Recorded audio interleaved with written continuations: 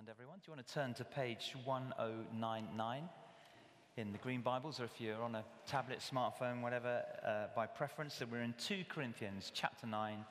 I'm going to read from verse 6. 2 Corinthians chapter 9, verse 6. Just while you're finding that, a little bit of background, because we're coming in the middle of a letter. The context is that Paul is writing, he wrote a number of letters, we believe, to the church in Corinth. We've got 2 of them here, and this is the second one. The first one, he's ironing out some issues.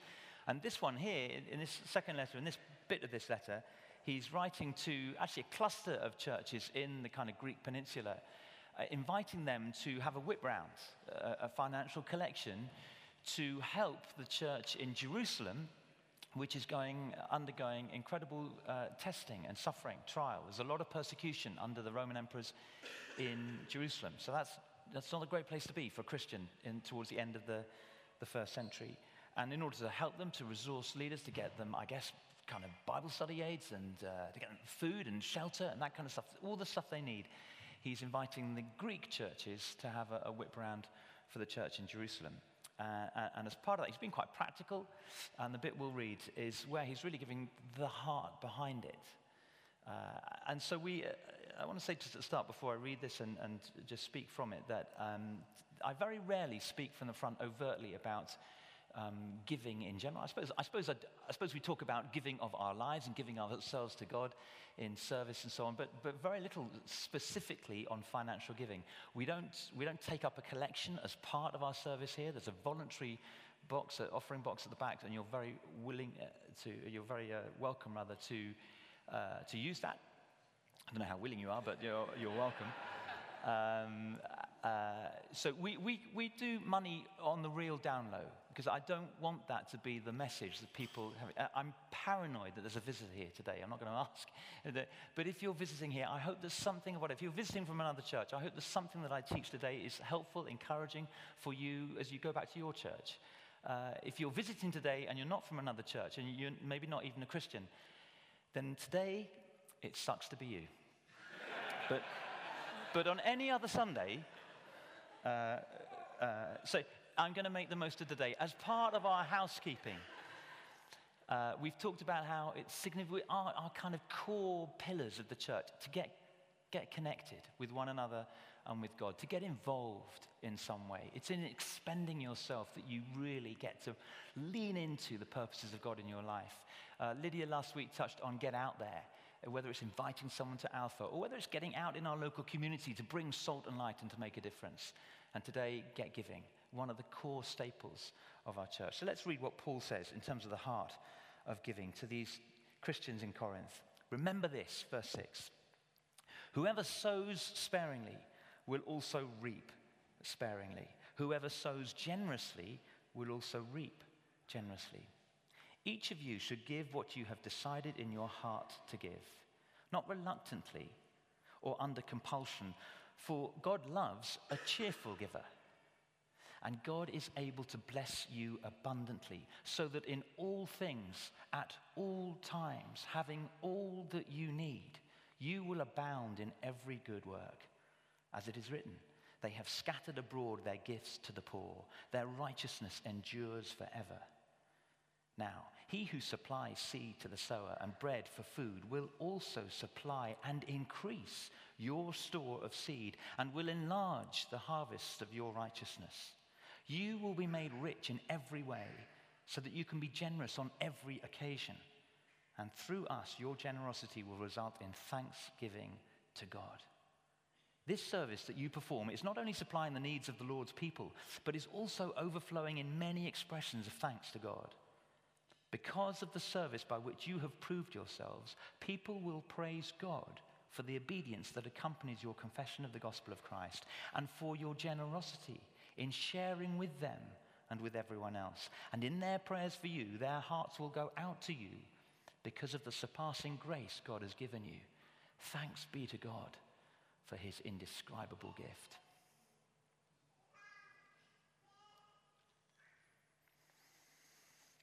Yeah, Father, to back up Lydia's prayer, we simply ask that you take this scripture and the heart behind it, the spirit behind it, your heart, And as you spoke to them there then, we pray you would apply your word to us here now. We want to be marked, Jesus, as a generous people. That people see us in action and give thanks to you. So challenge us this evening and inspire us and teach us and release us for your glory. Amen. Amen, amen. Let me just, one other caveat really. Well, no, it's not a caveat. It's a really important thing to say. Thank you. Thank you. I'm conscious that, and let me tell you that I know from the treasurer who gives on a financial basis in this church. I don't know, and I also know what amounts are given, but I don't know the correlation of the two, and I ask for it to be kept that way. I don't think I can trust myself with that information of knowing that X, who rolls up to church in a Mercedes, gives £5 a quarter, and Y gives. I don't want to know all that stuff because it'll mess with my mind. So I do like to know who gives so that I can thank them. And I also like to know what is given so I can kind of monitor, how are we doing per capita and commensurate with other sort of metrics that we might want to look at and study. So I find those two things helpful, but I don't find it helpful to put them together. So I don't know how much you give, those of you that give regularly. So I just want to say, it sounds rather generic, but I just want to say thank you for you, those of you who give, whether it's monthly or quarterly, whether it's on occasions. I know some of you you can do seasonal work, or the way in which you are paid means that you can only give every now and then. But thank you. Thank you too to those of you who give in all sorts of other ways, which doesn't go unnoticed. I did a little exercise the other day, just on Sunday. How many people within our church community contributed, gave themselves in some way on a Sunday? Came to over 20 people. If you count the person who turned up early at the 8:30 service to give out the prayer books for our prayer book service. To those who put on the urn early, it's about 9:30 for the 10:30 service. The musicians that come and rehearse early on. For the kids team who come and prepare all the lessons so that they can deliver them to the children who have an amazing time at the 10:30 service. To those of you on the welcome team, to those who've turned up hours ago to practice and rehearse with James, to lead us in worship in all sorts of ways. And that's just a Sunday. How many volunteers give their time for the recovery course or for Alpha? How many volunteers open up their home so that other people can meet as a life group? It goes on and on and on. There's a guy in the 8:30 service who does, I would estimate about a day's, he gives on average about a day. He's in a fortunate position where he can, but he gives us about a day to basically oversee and administrate the work of the charity linked to the church.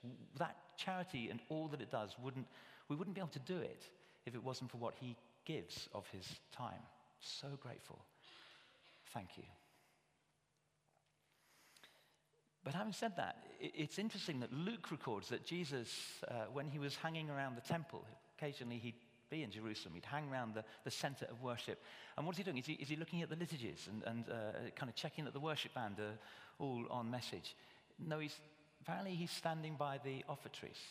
He's standing by these great big sort of columns that they had where you were invited to place your alms and your gifts and your donations. And he's just paying attention to who's around there and who's giving what. And there were those with the ostentatious flourish, bringing out their checkbooks and writing out a check, waiting until they just got everyone's attention before posting it in. But Luke records that he notices the widow who shuffles up and puts in 2 tiny coins, which on an objective scale is absolutely nothing, but for her signified everything. And he notices her, and Luke records that so that for all time and all eternity, the widow and her 2 mites is what we know captured Jesus' attention. You see, the thing about Jesus is that he knows that the way in which people handle their finances is keenly reflected in the kind of people that they are. The way we handle our money, the approach we have, the attitude towards it, keenly indicates the kind of people that we are. Really interestingly, many of you will know, if you're visiting, you perhaps won't know that the last 2 Tuesdays we've had a couple of seminars in the evening here, Tuesday evenings, talking about sex, dating, relationships, all of that. And the question sort of percolating out quite often was, why doesn't the Bible have more to say about sex? Well, it would be so much easier if we could just, there were chapters, verses, whole books on this whole thing. This is the burning issue. This is the question I'm really asking. And the frustration of those of us who engage with Scripture is that the Bible has hardly anything to say on eros, erotic love that God has placed within us. How many verses do you think the Bible has on faith? It's about 500. The Bible talks about faith or expresses faith explicitly 500 times. Hardly anything on sex, faith about 500. How many verses in the whole of Scripture do you think there are on money, possessions, or wealth? It's over 3,000. If you take all the teaching of Jesus in the Gospels, nearly a quarter of it is devoted to money or wealth. It's not that Jesus isn't interested in sex. It's just that he's got something even more significant and even more important that he wants to talk about. Maybe we should talk about this more often, along with sex and relationships and all the rest. Jesus is keenly interested on our wealth, our money, and our possessions. I have 4 points I want to make this evening. A little mnemonic, give. So it's a G, an I, a V, and an E, to do with our giving. First of all, our giving should be rooted in gratitude. Our giving should be rooted in gratitude. We should be grateful as givers. Paul makes this link strongly in this little section, and indeed throughout his letter. The link between giving and gratitude. Thanks. So look at, literally he talks about thanksgiving. Thanks is something that we give by way of response. You see it in verse 11 here. You will be made rich, he says, in every way, so that you can be generous on every occasion, and through us, your generosity will result in thanksgiving to God. He talks about this service in verse 12, this collection that you're making for the church in Jerusalem, that you perform. It's not only supplying the needs of the Lord's people, but it's also overflowing in many expressions of thanks to God. And look at the end of the passage we read, verse 15. Thanks be to God for his indescribable gift. Giving is linked with gratitude. And the reason I think is because the psalmist kind of nailed it. Psalm 24, verse 1. The earth is the Lord's and everything in it. The earth is the Lord's and everything in it. It all began with him. We didn't come up with the idea of creating the earth and the sun and the moon and the stars. It wasn't our idea. It was his. We didn't come up with the idea of creating ourselves. We don't have copyright on the air that we breathe, or the way that our heart works, or the way in which our mind can conceive and dream and plan and strategize. Who enabled us to do all that? God. The earth is the Lord's and everything in it. It all belongs to him. We talk about my house or my idea or my job as if we possess it. No, we're just borrowing it. I won't keep my house and my clothes or my job when I die.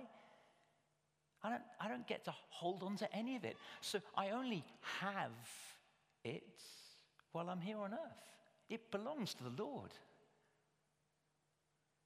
I'm just called to join in. He generously gives it to me, to us. And he invites us to join in with the deep joy, the blessing, the satisfaction of living life with all the things that he has given us. And when we have that attitude, when we recognize that it doesn't belong to us, this isn't mine. The money in my pocket isn't mine. I'm in temporary possession of it. But the question is, what will I do with the money that God has given me? And when I line up with that heart attitude, that mindset, if you like, I'll find that life is so much more satisfying when, first of all, I look to give thanks to the one from whom it all originates. The earth is the Lord's and everything in it. That's why Paul says here, God loves a cheerful giver, because it's indicative of someone who has grasped this point. It doesn't belong to you or to me. None of this belongs. All that you have, it's the Lord's. And he invites us to join in the stewardship of it. It's not, when we think maybe about giving in terms of our time, our money, our talents, whatever it is, it's not primarily, not initially, as an expression of my love for God. It comes from a recognition of his love for me. And it's just the natural response. When I recognize what God has done for me, who he is to me, then the natural response is to give out of gratitude. So point number one, our giving should be grateful, a result of our gratitude. Secondly, our giving should be inspired. Our giving should be inspired.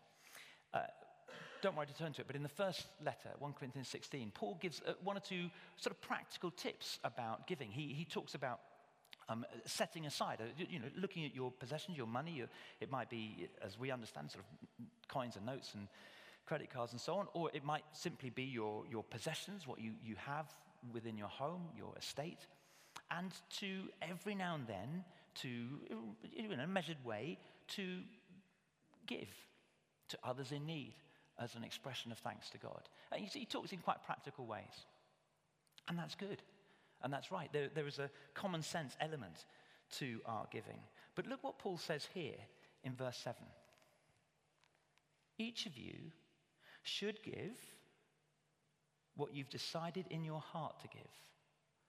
There's an expectation that people will give. Each of you should give. For the people of God, this is just what we do as a response, a gratitude, a grateful response. Each of you should give what you've decided in your heart to give, not reluctantly or under compulsion, for God loves a cheerful giver. It's interesting, isn't it? Because usually we make decisions in our mind and our head, don't we? We think with our brains, and that's a difficult choice to make. Think about it, and then I make a decision. He says here, each of you should give what you've decided in your heart to give. It's a heart response that God is looking for when it comes to giving. It's a heart response. I'll give you an interesting, I was just in Birmingham yesterday. My youngest daughter has just started at the university there, and I went up to go and see her. And I was struck. I got so used to living in SW6. We were in a car, and we were looking to park the car to go shopping in I thought, I'll do a good old dad. I'll do a good old shop for my daughter, fill up her cupboards and everything. She's living in a flat, self-catering. So I'll do a weekly shop, bless her that way. So we went to park. Couldn't believe the car parking charges. Birmingham, I kind of thought all cities. No.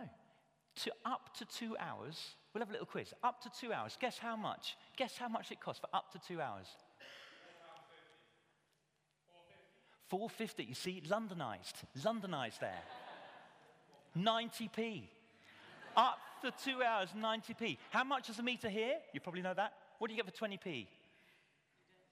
8 minutes, isn't it? Isn't it 8? I think you get 8 minutes for 20p on the meter here, unless it's even that's gone up. We went to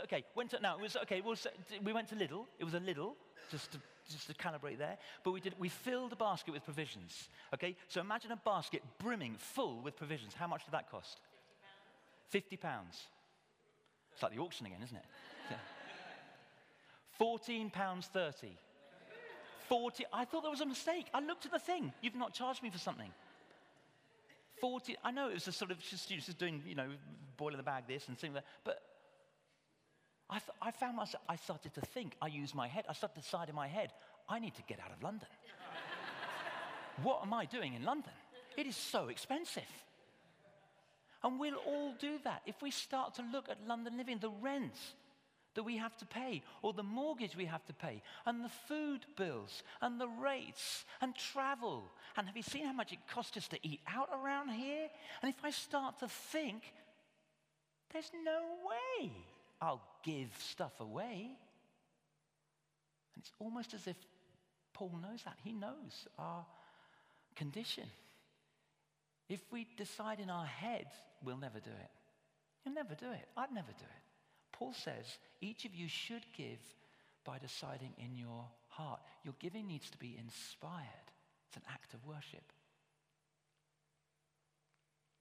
The Christian church has inherited this idea of giving a tithe, or that's just another word for a tenth of all that we possess.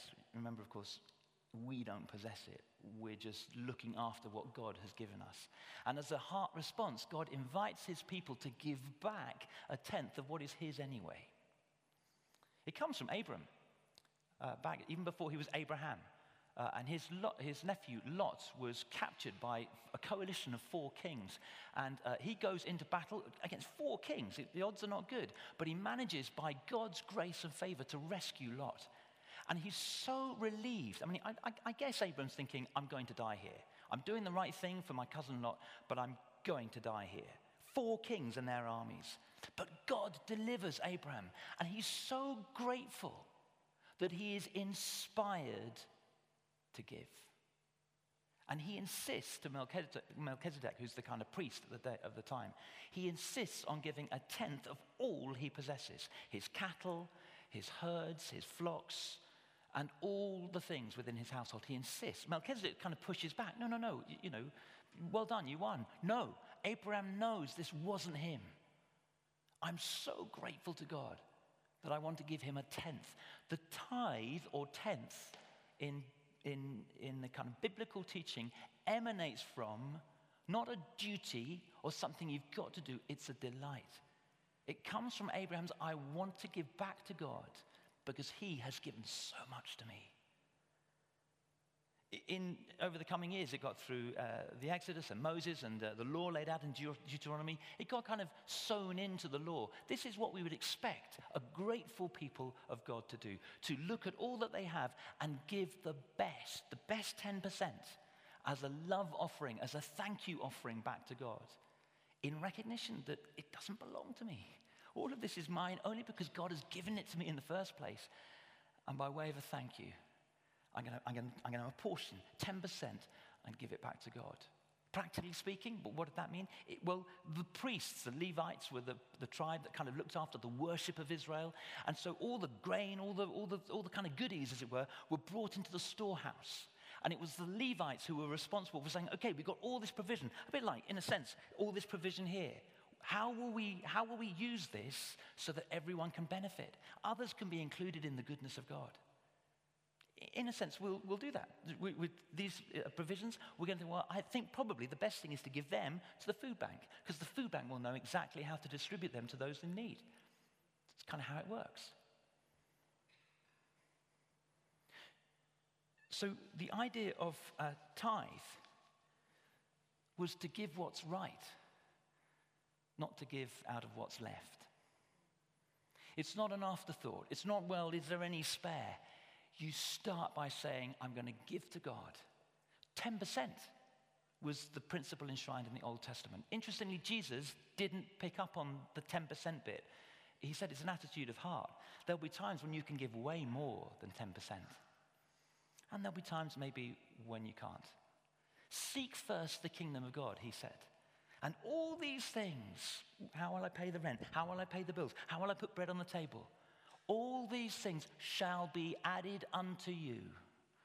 Seek first the kingdom of God.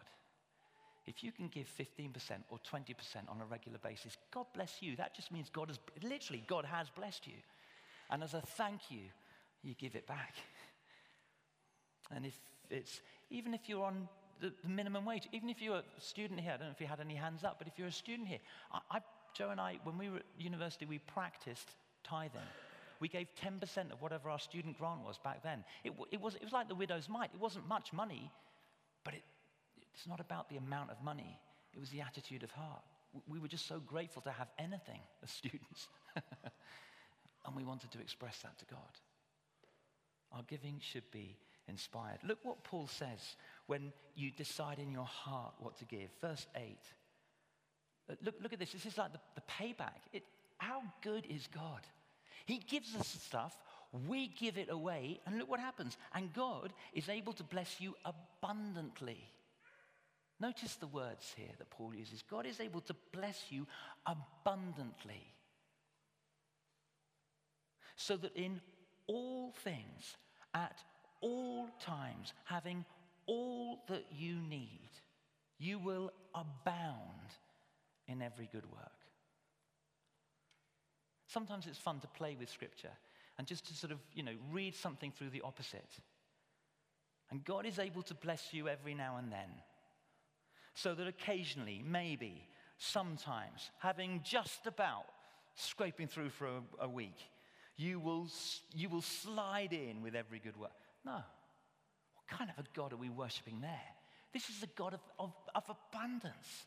This is a God who cannot but give and give and give of himself. And he promises that as we give, what happens is, it's a metaphor I've been using recently. You see, God is, in terms of giving, God is driving at 90 miles an hour. So when we slipstream him, we find we can give at 90 miles an hour. When we give to the giving God, we will not outgive him.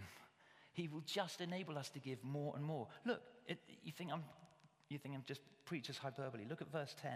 Now he who supplies seed to the sower and bread for food will also supply and increase your store of seed and will enlarge the harvest of your righteousness. Can you sense the Spirit inspiring you with this truth? That as you give seed, he'll give you more seed so that you can be even more generous. So that the harvest, the harvest of your righteousness will grow and grow and grow. Not just in financial times, although I believe that actually if you give money, you'll find you'll get more money as a general rule. If you're generous with it. But actually it's giving in the whole, like the whole of our lives. You want to be more loving? Give love. Go to someone who looks unlovable and practice loving them. You're not a very good listener? Listen. Practice listening to someone and God will he will increase your ability to listen. You want to be more patient? Then practice patience. Give patience in a situation. Just sit there, you can grit your teeth and clench your fist, whatever it takes to be patient. And you will find God will grow the patience in you. You want more love, joy, peace, patience, the fruit of the Spirit. You want that to grow in you. Paul says that a harvest of righteousness will be enlarged as you give. God is calling us to give in an inspired way, as an act of worship.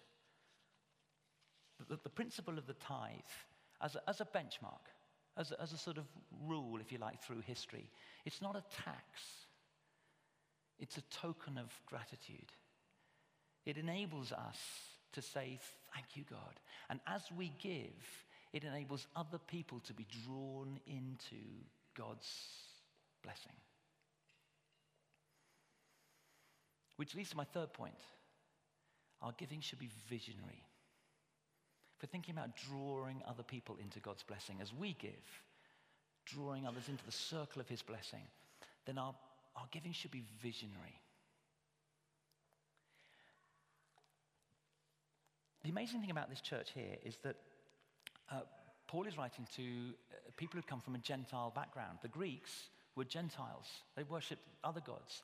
And through the proclamation of the gospel, they come to believe in the love, death, the resurrection of the Lord Jesus Christ. They come into God's embrace, into brand new relationship with him.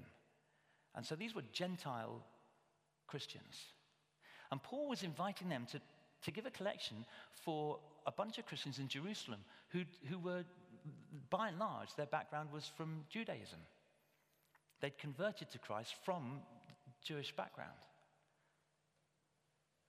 You think about that for a moment, with what you know of the centuries of animosity between Jew and Gentile, brought together amazingly in this one new creation, the church, the Christian church, Jew and Gentile brought together. But nevertheless, there's a whole lot of background resentment. There's a whole lot of background prejudice. There's a whole lot of history that they've got to sort out. And Paul has got the audacity to say to Gentiles by background, give to these Jews by background because you are now united in Christ. And here's the thing. They do. The Greeks get it. Because they can see with the eyes of their heart, they can see what God has done. Let's just across the page, chapter 8 and verse 5. He's telling the Corinthians here of another church in Macedonia, again on the sort of Greek peninsula. And he says, I'll go from verse 1. Now, brothers and sisters, we want you to know about the grace that God has given the Macedonian churches. In the midst of a very severe trial, their overflowing joy and their extreme poverty welled up in rich generosity. For I testify that they gave as much as they were able, and even beyond their ability, entirely of their own. They urgently pleaded with us for the privilege of sharing in this service to the Lord's people.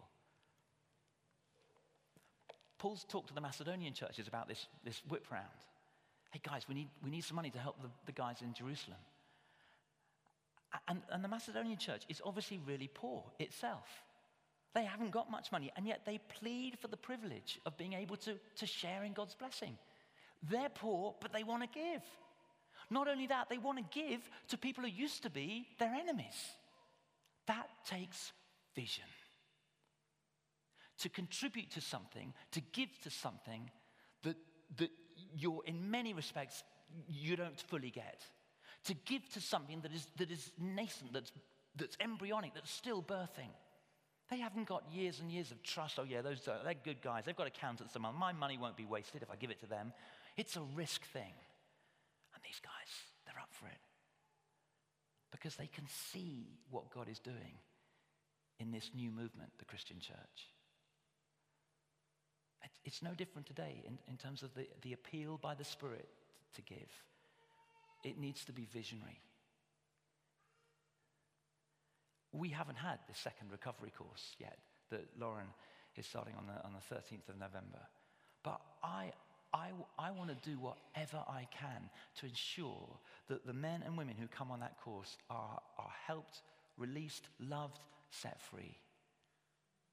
And there are various costs involved in that, which as a church we're doing our very best to budget. I want to make sure that the food bill is paid, so they don't have to worry about that. Often a number of people with addictive lifestyles, it can be fairly chaotic. I don't want to generalize here or patronize, but just, so the thought of having to turn up and pay for a supper, I'd love to be the kind of church so generous that we say, no, don't worry about that. This kind of course on someone, we honor Lauren, who's 3.5 years clean. Praise God. But hey, she's going to be right back into the white heat of temptation as she engages with all these people who are in lifestyles and patterns and addictive behaviors and mindsets that she was come from. So we want to pay for her to have a counselor and to someone who walks alongside her, keeps her strong. Counselors don't come cheap. Can you see what giving to the church, which we then funnel into something like the recovery course, could release? Imagine, here's the vision, imagine the stories that we could be rehearsing, say in 6 months' time, of someone standing up here and saying, I used to wrestle with this, and now I'm free. I love just the little story she gave us there of sort of drug addictions and now on methadone. It's slow. It's like a punch in the face, was it what, Lauren? Sure, it's tough. It's costly. But have we got the eyes to see lives being changed? Alpha. I would give anything for Alpha if it just meant that people could come in and in a relaxed and comfortable and unpressured way engage with the truths of the Christian faith in such a way that they give their lives afresh to Jesus Christ and walk a new life. Would you like to be part of a church that's celebrating that kind of story? Nod. You're nodding in your heart. I know you're nodding in your heart. We all do. I know you do. We all do. It will require an element of sacrifice always round. People will come and set up early. People will be late here, staying, giving of time, yes. And giving too of resources, financial resources that enables this to happen. We want to set up training for the Crosslight Debt Advice. We're going to partner with St. Paul's Hammersmith because so many of the referrals that they get at Hammersmith live in Fulham. And they've come to us and said, is there any way in which you could kind of partner with us? I said, I'd love to do that. It'll require a little bit of training. That will probably cost a little bit of money. I'm going to break the bank. But would you like to contribute in a visionary way to enable people to climb out of the sickening spiral of debt that so many around here live and have got themselves in? So many ways in which we can give with vision. How do we do that? Look at verse 5 of chapter 8. These Macedonians, how did they give out of poverty? How did they plead to be counted privileged to contribute? Verse 5, they went beyond our expectations. Having given themselves first of all to the Lord, they gave themselves by the will of God to us also. They gave themselves first to the Lord. It's back to the gratitude. It's back to the worship. It's back to the inspiration, to thinking with our heart. It's vision. What couldn't God do with what I give back to him, which is his already in the first place? Finally, giving is grateful, giving is inspired, giving is visionary, giving is expectant. Giving is expectant. Chapter 9 and verse 6, little agricultural metaphor that Paul employs. Remember this, whoever sows sparingly will also reap sparingly, and whoever sows generously will also reap generously. Don't need to be a great theologian to understand what Paul's saying. You reap what you sow. If I sow apple seeds, I shouldn't expect to reap a harvest of pears. If I sow apple seeds, I'll reap apples. If I sow wheat, I'll get seeds or whatever you do. Not a great farmer, but whatever you put in the ground and it comes out, I'll get wheat. You reap what you sow. I do understand that. You reap what you sow. And Paul says, here he's really talking about the heart attitude of our corporateness, of us as a church. See, if we sow reluctantly or begrudgingly, and I suppose I've got to, we'll begin to reap a vibe, a culture that's, I've got to welcome you, all right, I suppose you can sit there, alpha, huh? All right. Stop. But if we sow generously, if we sow cheerfully, if we sow extravagantly, that heart attitude gets sown into our whole St. D's psyche. It'll be how we're known. I'm jealous for that. That we are known as a church that is cheerful and generous and extravagant. I love this little phrase here. It's quoted from the Old Testament. They've scattered abroad their gifts to the poor. Just as a slight aside, we got the PCC, again, giving their time this Friday, Saturday, 24 hours away to pray, to hear the Lord, and to hear him particularly for the vision and direction, the kind of emphases of our church. And I sort of advance notice, I feel the Lord calling me to sow into that in some way, a lean to those who are less advantaged in our neighborhood. I would love that someone, St. D's, yeah, they're the ones who scatter abroad their gifts to the poor. That's a strapline that would make me go to bed happy every evening. I don't know about you. We reap what we sow. Generosity to those who are not as fortunate as we are. Sowing generously to reap generously. Secondly, just on this expectant, you reap what you sow. You reap after you sow. You reap after you sow. I just say that because there's an element of faith that when I give money to be stewarded by the church, in this case St. Dionysus, I kind of have to risk, I suppose, trust that the way in which, via the PCC and accountability and prayerfulness, but the way in which that is distributed will produce fruit. And I may not be able to see it. I may not exactly be able to measure it. How do you measure an individual off the recovery course who says, I was gripped by this and now I'm free? I mean, what monetary value do you put on that? It's hard, isn't it? That's why you have to decide in your heart, in your head. You'd have a spreadsheet, it's worth this, worth that, and the bottom line. We give with our heart. So we hear a story like that and say, that's just, you can't value it. In kingdom terms, it's priceless. But you have to trust that when we sow, when we give, we won't see the results for a little while. But God will deliver. I was sharing this story, I think I've got time for this story, this morning, I was sharing this morning about 2-3 years ago, we had a service with all the kids in, an all-age service. And I thought, I was teaching on a sort of similar kind of theme, and so I had mustard seeds, and you you remember this at school? You mustard seeds on a bit of blotting paper or cotton wool on a little sort of styrofoam cup, and you put it in, and then you sort of leave it on the windowsill, and a few days later it's all sprouted. Are you with me here? Have you done that? Oh, you deprived lot. There's a whole lot of people who have not done that. Go home tonight and do it. It's kind of a bucket list for life. You've got to have done that at some stage. Normally you do that at private school, but you guys at primary school, but you guys obviously have missed out on that. Or private school, Oh, Mr. Freud. I don't know whether I should go on with this story or not. I think it's... Basically, so the kids, we did it, and I said, look, this Sunday, do all that, and then I'll bring them out next Sunday, and they'll all grown, and you'll see, and it'll be a faith riser, because you put your seed, and then it all grows. And so I took them all away, put them in our little conservatory there, in the sunshine and everything. And on Monday, some of them are shot up. And by about sort of Wednesday, Thursday, most of them are shot up. By Saturday afternoon, there were 2, and they all had their name on, all the kids. There were 2, nothing. They were just seeds sitting in a little column. Everything else had sprouted up in these 2. And I was thinking, oh no. Because they're all going to come back. They got their name on. I've said, come back and you'll see how God makes things grow. It was his whole point.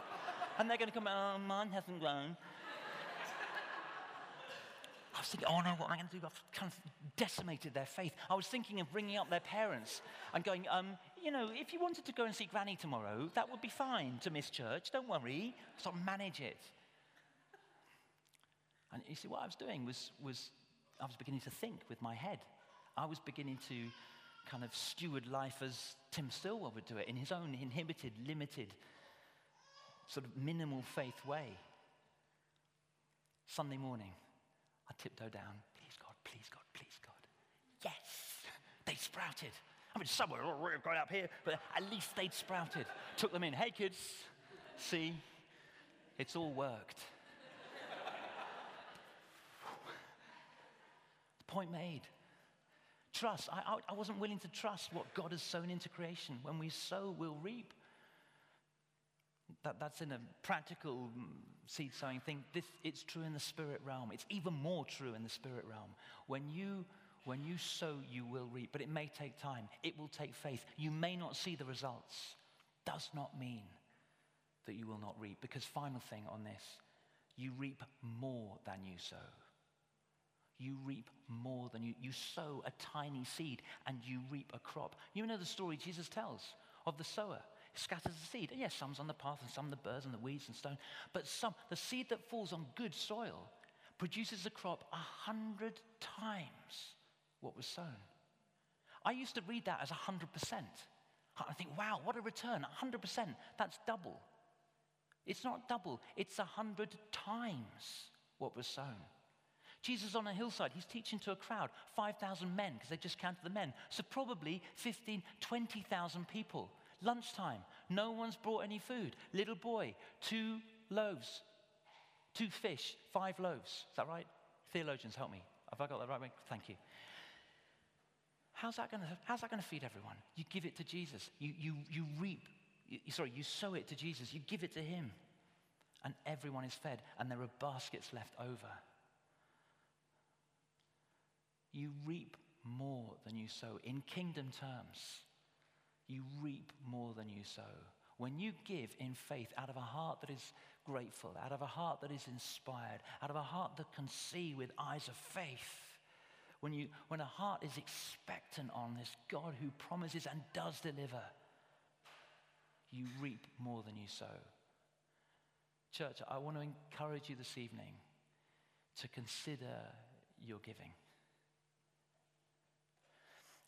And to that end, I'm going to ask now that we just have a few minutes where we think about the giving of ourselves in every sense. And I'm going to invite every single one of us to make a response. There's a basket there, and there's also a little table with some little bits of paper on. And I invited the people this morning, same invitation for you this evening, to make a response in some way in which I'm going to give. It may be because you've done all the maths on your finances. You know where you are. You're giving already. Again, thank you. So it isn't that you're going to give any more financially, but maybe I'm going to give myself to pray for that recovery course. Every Monday evening, I'm going to get my phone, I'm going to set a little alarm, it'll beep, and for 60 seconds, I'm just going to splat Lauren and her team with prayer, and I'm going to give myself to that, wherever I am, whatever I'm doing. Or maybe I'm going to recommit to giving the whole of myself at Life Group, not just the bit that turns up when my heart is somewhere else. I'm going to be present in the ministry I serve or in the prayer triplet that I'm part of. I'm going to give myself, because when I sow, I reap. And it blesses others, and it connects me with God. So I'm going to give in some way. The Lord will let the Lord inspire you in these few moments. I'm going to invite James and guys to just come and play gently, which will lead into worship. But